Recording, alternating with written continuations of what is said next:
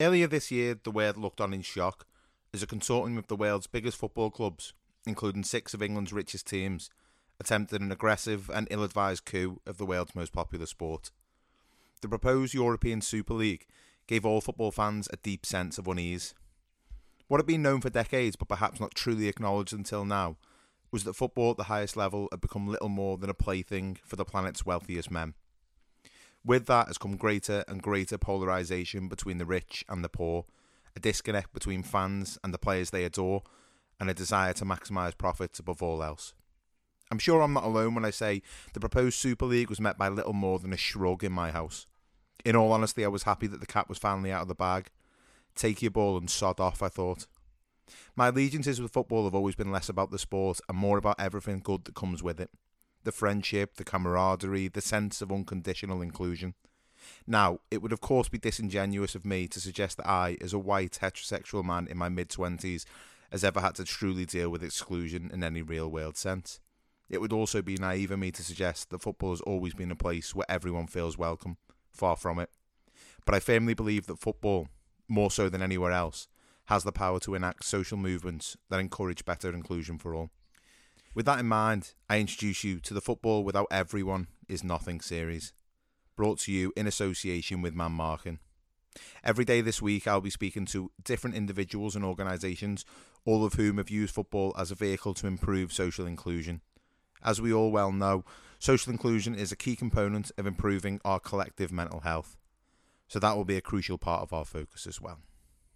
Today, in episode 2, we'll be speaking to Stephen Barton from the Liverpool Homeless Football Club. If you would like to get involved this week, you can of course find us on Twitter at @marking_man, and don't forget to use the hashtag football without everyone is nothing.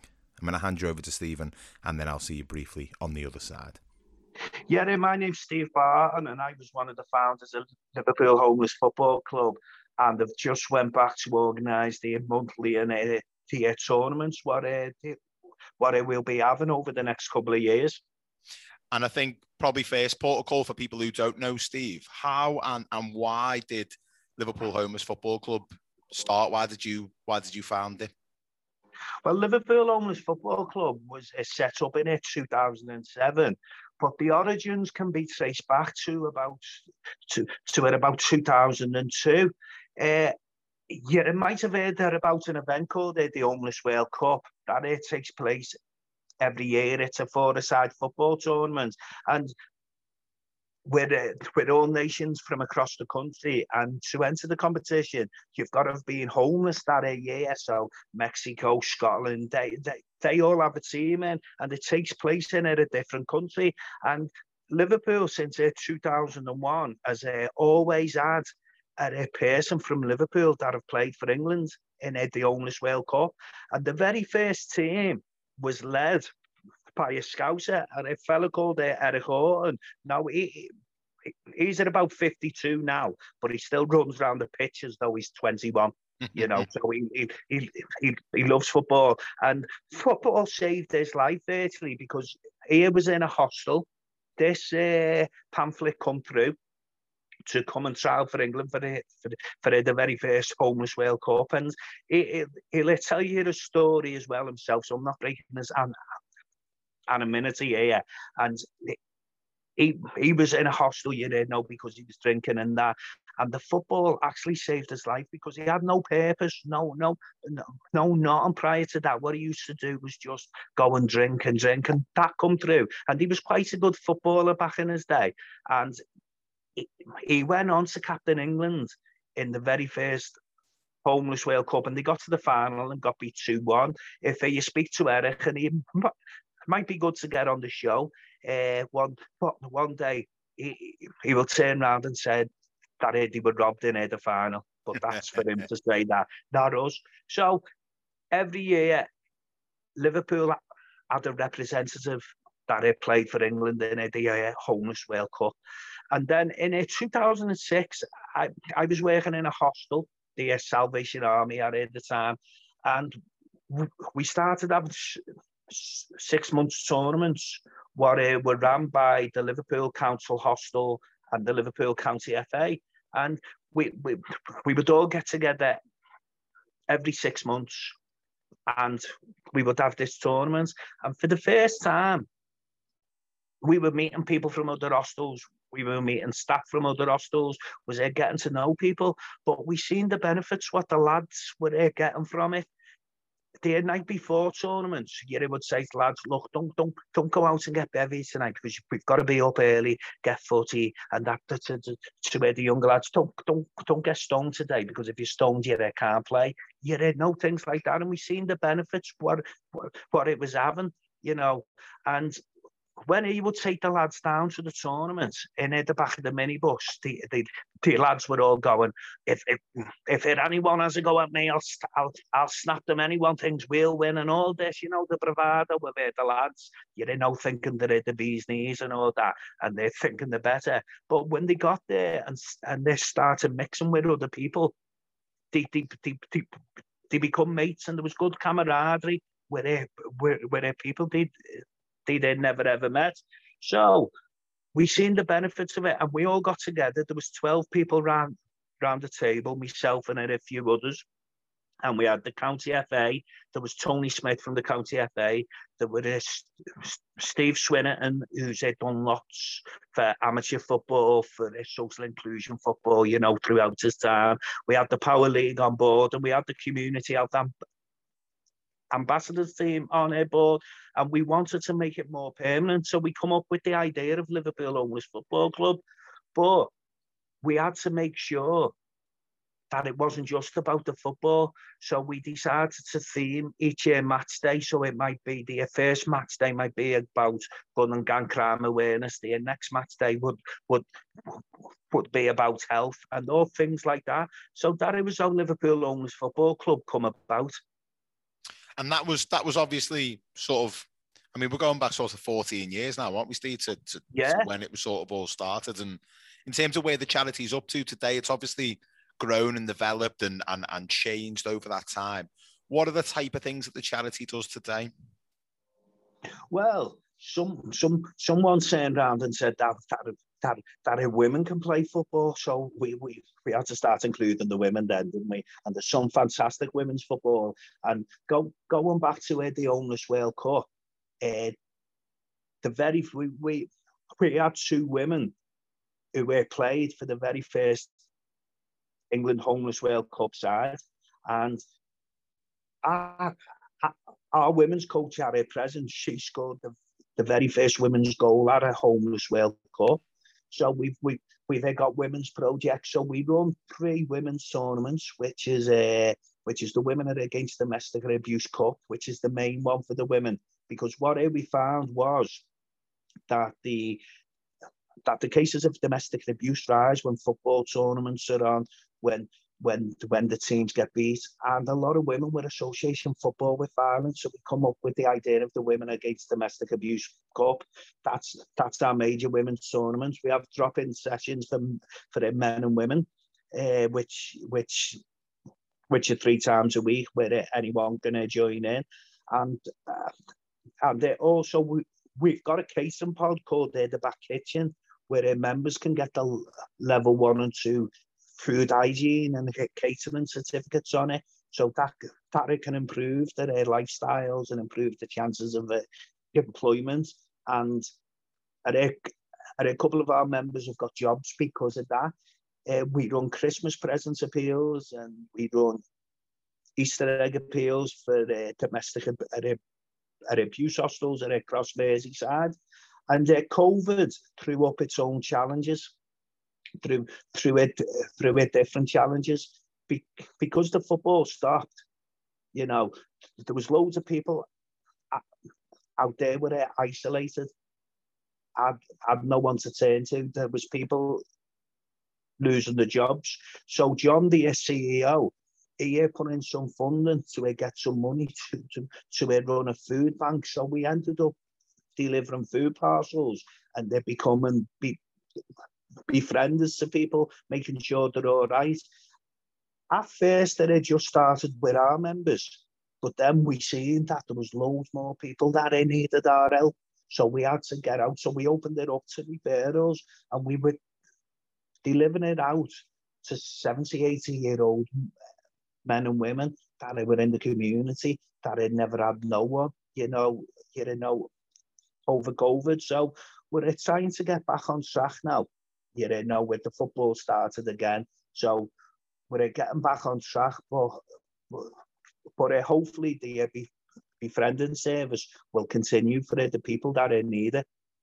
Yeah, that sounds like such a good idea. The referral thing's such a good way of doing it as well, because you would imagine that there's lots of people who are, particularly of a certain generation, probably be too proud to say that they need the help or that they want, to support and what have you. So to have it referred by maybe other people, neighbours or friends or family, whatever it is a better way in, I suppose, isn't it, for a lot of people? Yeah, it is with the elderly people, because I joined up, the volunteering scheme when COVID started. The council put out, calls for people to be volunteers, for the people that had to isolate. So I went up on one of the befriending schemes, and I got given the number of this lady to contact, and I contacted her. And what in my role was for that was just to get her shopping for us, and she gave us the money. But the lady wasn't getting nowhere benefits or nothing. She didn't know where to turn to. You didn't know what I mean? And it was only because of agencies like ourselves and other agency what I could refer it to, that we could get things in their place for her. And in terms of the people that the charity support, Steve, in terms of the people that you work with and the individuals that you support, what are the types of people that you work with, and what type of sort of, our podcast fundamentally is around mental health and using football as that vehicle to kind of encourage those conversations. And as we know, with lots of people who end up in the position of homelessness, there are sort of mental health issues that come with that. What are the sort of mental health problems that you kind of regularly come across, and how do you kind of work to support those people? Well, unfortunately, the mental health is getting worse across the spectrum. So we work with anyone really from a social inclusion background. So it might be people suffering mental health and anxiety, depression, PTSD, people suffering bereavements. Like I mentioned before, we support people with the women that are suffering domestic abuse, and now we're starting to work with men that are suffering domestic abuse. We work with refugees and asylum seekers, that have been through some horrific experiences, what have scarred them for life. That's constantly affecting the mental health. Ex-forces, the kids started on the cusp of gangs and all stuff like that. So we work generally with anyone that needs some support, and we've got an open office. If you say what it makes us different than a lot of other homeless agencies, you go to another homeless agency, and I worked in them for 15 years, guys, and they want to know your background, what you've done, what's your history, what are criminal convictions. Yeah, there you go. We don't want to know that. We just want to know your name, your age, and your health. Are you fit enough to run around the foot? And we'll get to know the person, at the side of a football pitch. Because when I was working as a support worker, my best work was in not filling in forms. What my company wanted me to do, ticking boxes, was standing side by side to someone on a football pitch, and the lads are turning around and they tell me, "Are my benefits being stopped? Stay. I'm playing at the back with one lad one day, and he actually turned around and said, "Oh, my benefits being stopped. Stay." You don't know what I mean. So that's how. So we're open, and we're approachable, and we also work with other agencies. Like I turned around and said that the match days are themed. we'll have agencies there. So for the Mental Health Awareness Day, we'll have agencies there where people from mental health, where people can go and access support and talk to people for drug and alcohol addiction. We'll speak to we'll have the agencies from drug and alcohol addiction. And obviously one of the things that I wanted to talk to you about, Steve, obviously for people who are in the position of homelessness and the people that you work with, and I suppose probably anyone that falls into that kind of category, that I think, and I mean, we'll get on to the sort of figures around homelessness, especially on Merseyside, but there's a level of stigma, isn't there, that comes with being homeless, and I think there's a level of almost shame that comes with that as well. Why do you think that is for people, that they kind of that level of stigma and judgment kind of comes with that position? Well, it comes from the press. It comes from people's ignorance. It comes from what you taught as a kid. It comes from that.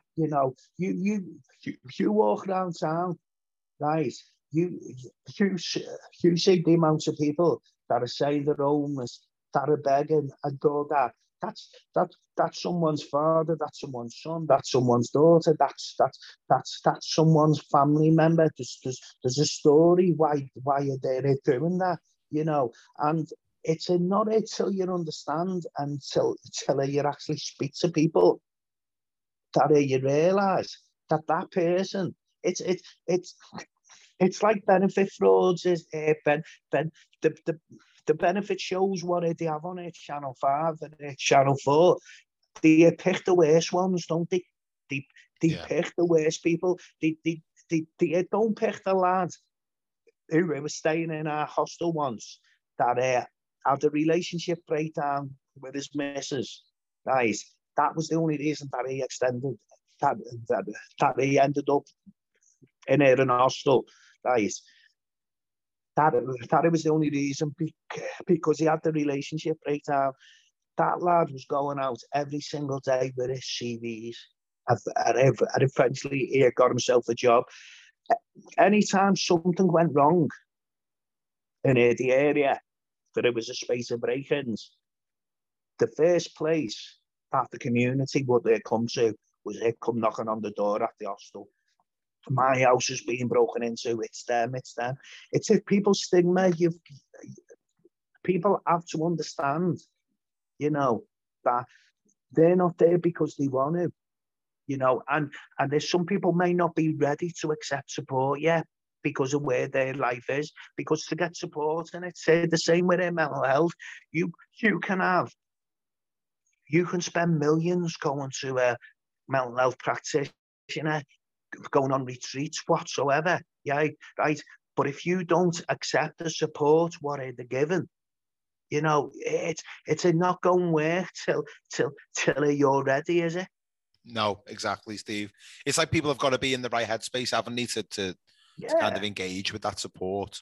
Because it's interesting you said that, Steve, about what you taught as a kid, because I think the kind of sort of assumed wisdom from when you were younger was that if somebody's homeless, then they must have done something wrong to end up there. Yeah. Like they must have done something to end up there. Yeah, they're a smackhead, or they're an alchie. You know what I mean? I look at the thing, because it's changed now as well. Because when I was growing up, I would like to say I'm 21 this year, but I'm 48. So I can't get away with that. No more. You didn't have as many. It was the men of the road, if you can coin a phrase, that it was the fella with the beard, wasn't he? When I was growing up, and you walked around town, you didn't see the level of what you've got now, right? When I was a kid, but now, because it's more in our faces. Gradually, I'm pleased to say, because it's going back to the football. When we went in the 11-a-side league, we thought that the lads would get a lot of abuse for being called Liverpool Homeless Football Club. But you know what? There was only 2 teams that were they giving the lads abuse and they're saying things. So the stigma has changed. Is it changing? But there's a lot of work to do. Yeah. Yeah, absolutely. And in terms of practically for somebody in the position who needs support and wants to come and access, some of the things that you're able to offer, how do they sort of practically get involved? How can they come and get involved in the team and get involved in the, in the things that come with that? Well, they can come onto our website. Our website will you put a link on your website? Yeah, we will. Yeah, we'll put one in the bio for the episode. Yeah, it's www.liverpoolhomelessfootballclub.org. You can phone us up and arrange to come on to one of our sessions. We have a Tuesday at the Power League between 10 and 12 for the men, and then Wednesday between 10 and 12 for the women as well. So you're more than welcome to come down and come and find out what we do. And for people that don't have access to a social media, just at the moment we're based in Dale Street in a 151 Dale Street, the LCVS building, but we're moving out of there soon, so hopefully that it will all be revealed soon. Fantastic.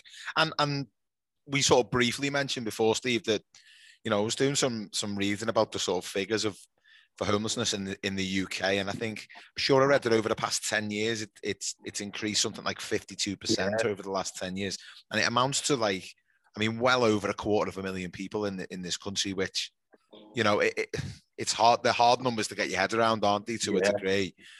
Have you seen, since over the sort of 14 years that you've been involved in this type of, in running the Liverpool Homeless Football Club, have you seen any of the same, a change in the reasons why people are becoming homeless, and any sort of themes or ongoing reasons that you're kind of coming up time and again?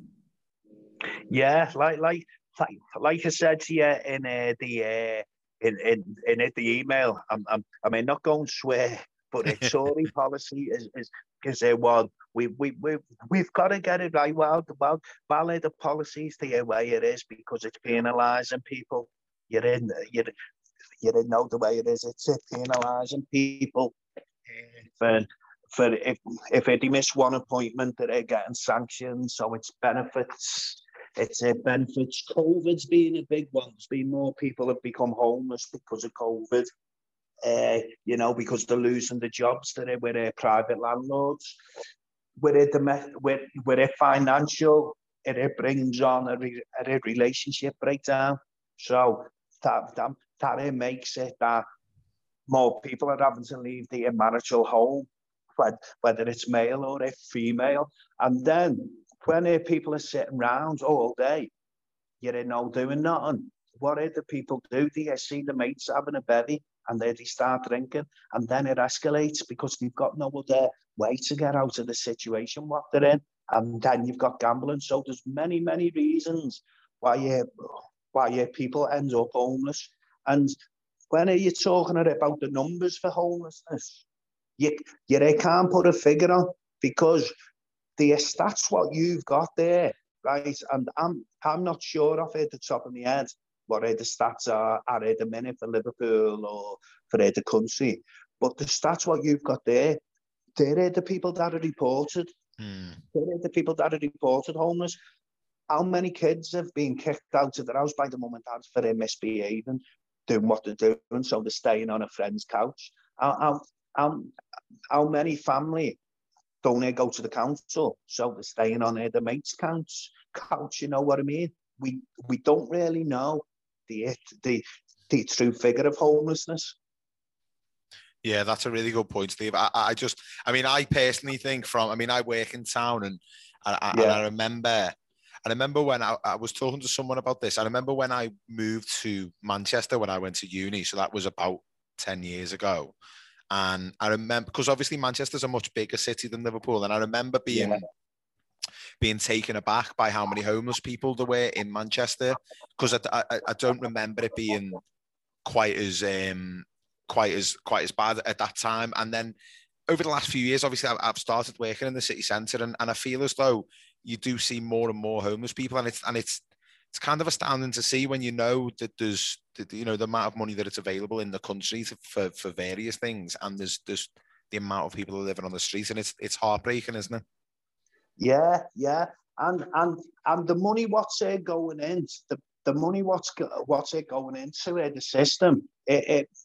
If I'm perfectly honest, to work with homelessness and that, it's not enough. You have these projects where they say bring in porta cabins for them, put them in porta cabins, and they're all that for them. You need different levels of support.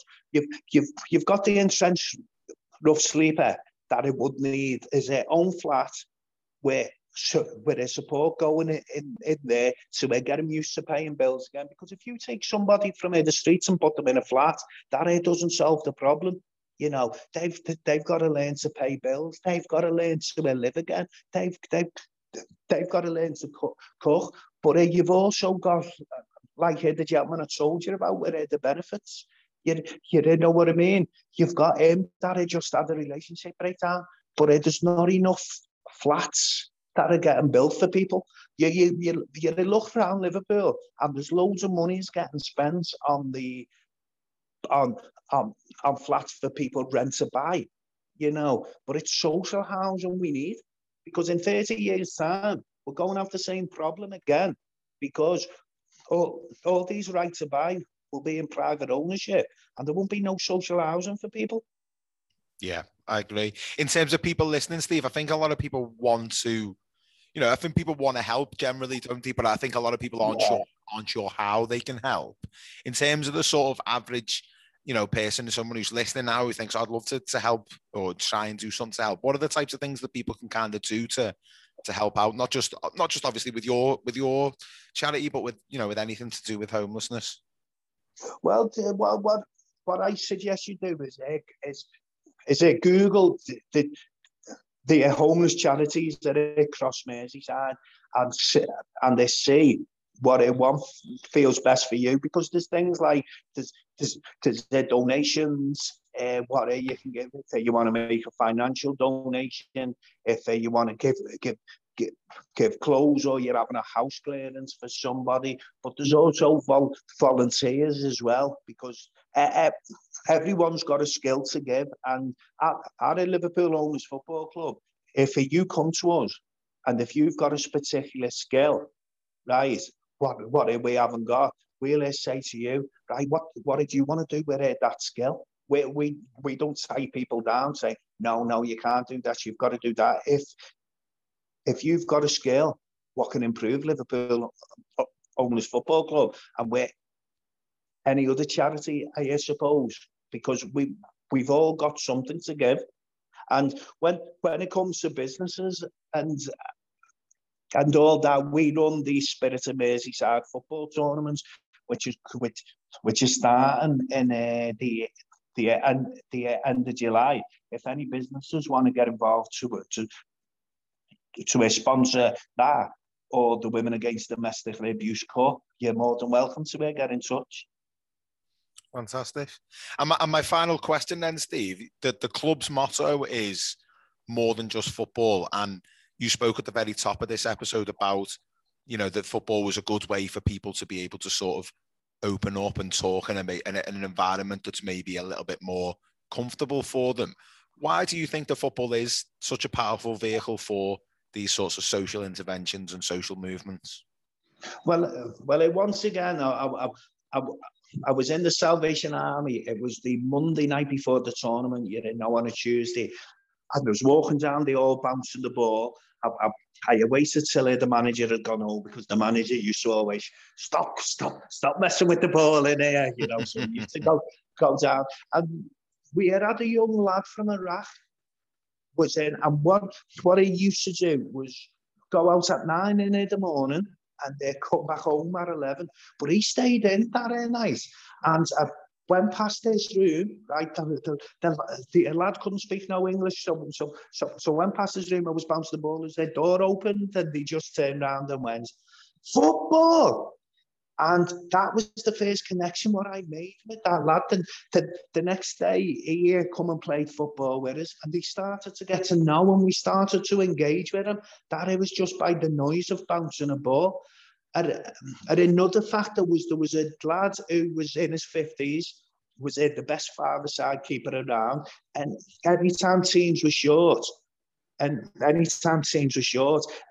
everybody would go, will you play for us? Will you play for us?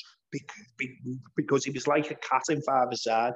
Fantastic he was. That lad, prior to the football coming, had a history of getting a flat, and no one would see him for 6-7 months. And then he'd come, he'd then lost his flat, you know. But when he got a flat the next time, he kept on coming back and playing. And he come up to his key worker one day and said, I've got this letter from here, my benefits have stopped. So he was able to sort it. So that's it, the power of football. That's more than football, that.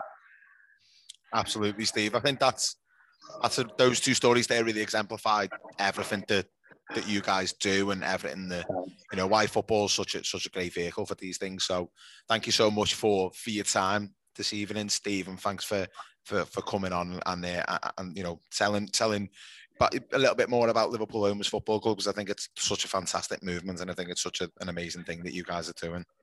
Thanks, Dan, and thanks very much for having us on your show, mate. No, absolute pleasure, mate. Absolute pleasure. I'll let you go, mate, but thank you very much, Steve. All right, Dan. Thanks, mate. Speak Cheers, to you soon. mate. Bye now. Cheers, mate. Bye. Bye. Huge thanks to Stephen for taking part. You can find out more about the Liverpool Homeless Football Club on Twitter. Their Twitter handle is @LiveHomelessFC. And you can also head over to their website, which is liverpoolhomelessfootballclub.com. I hope you'll join us tomorrow when we'll be back with episode 3, as we'll be speaking to Simon Kay from Talking Cherries. Thanks for listening, and we'll see you tomorrow.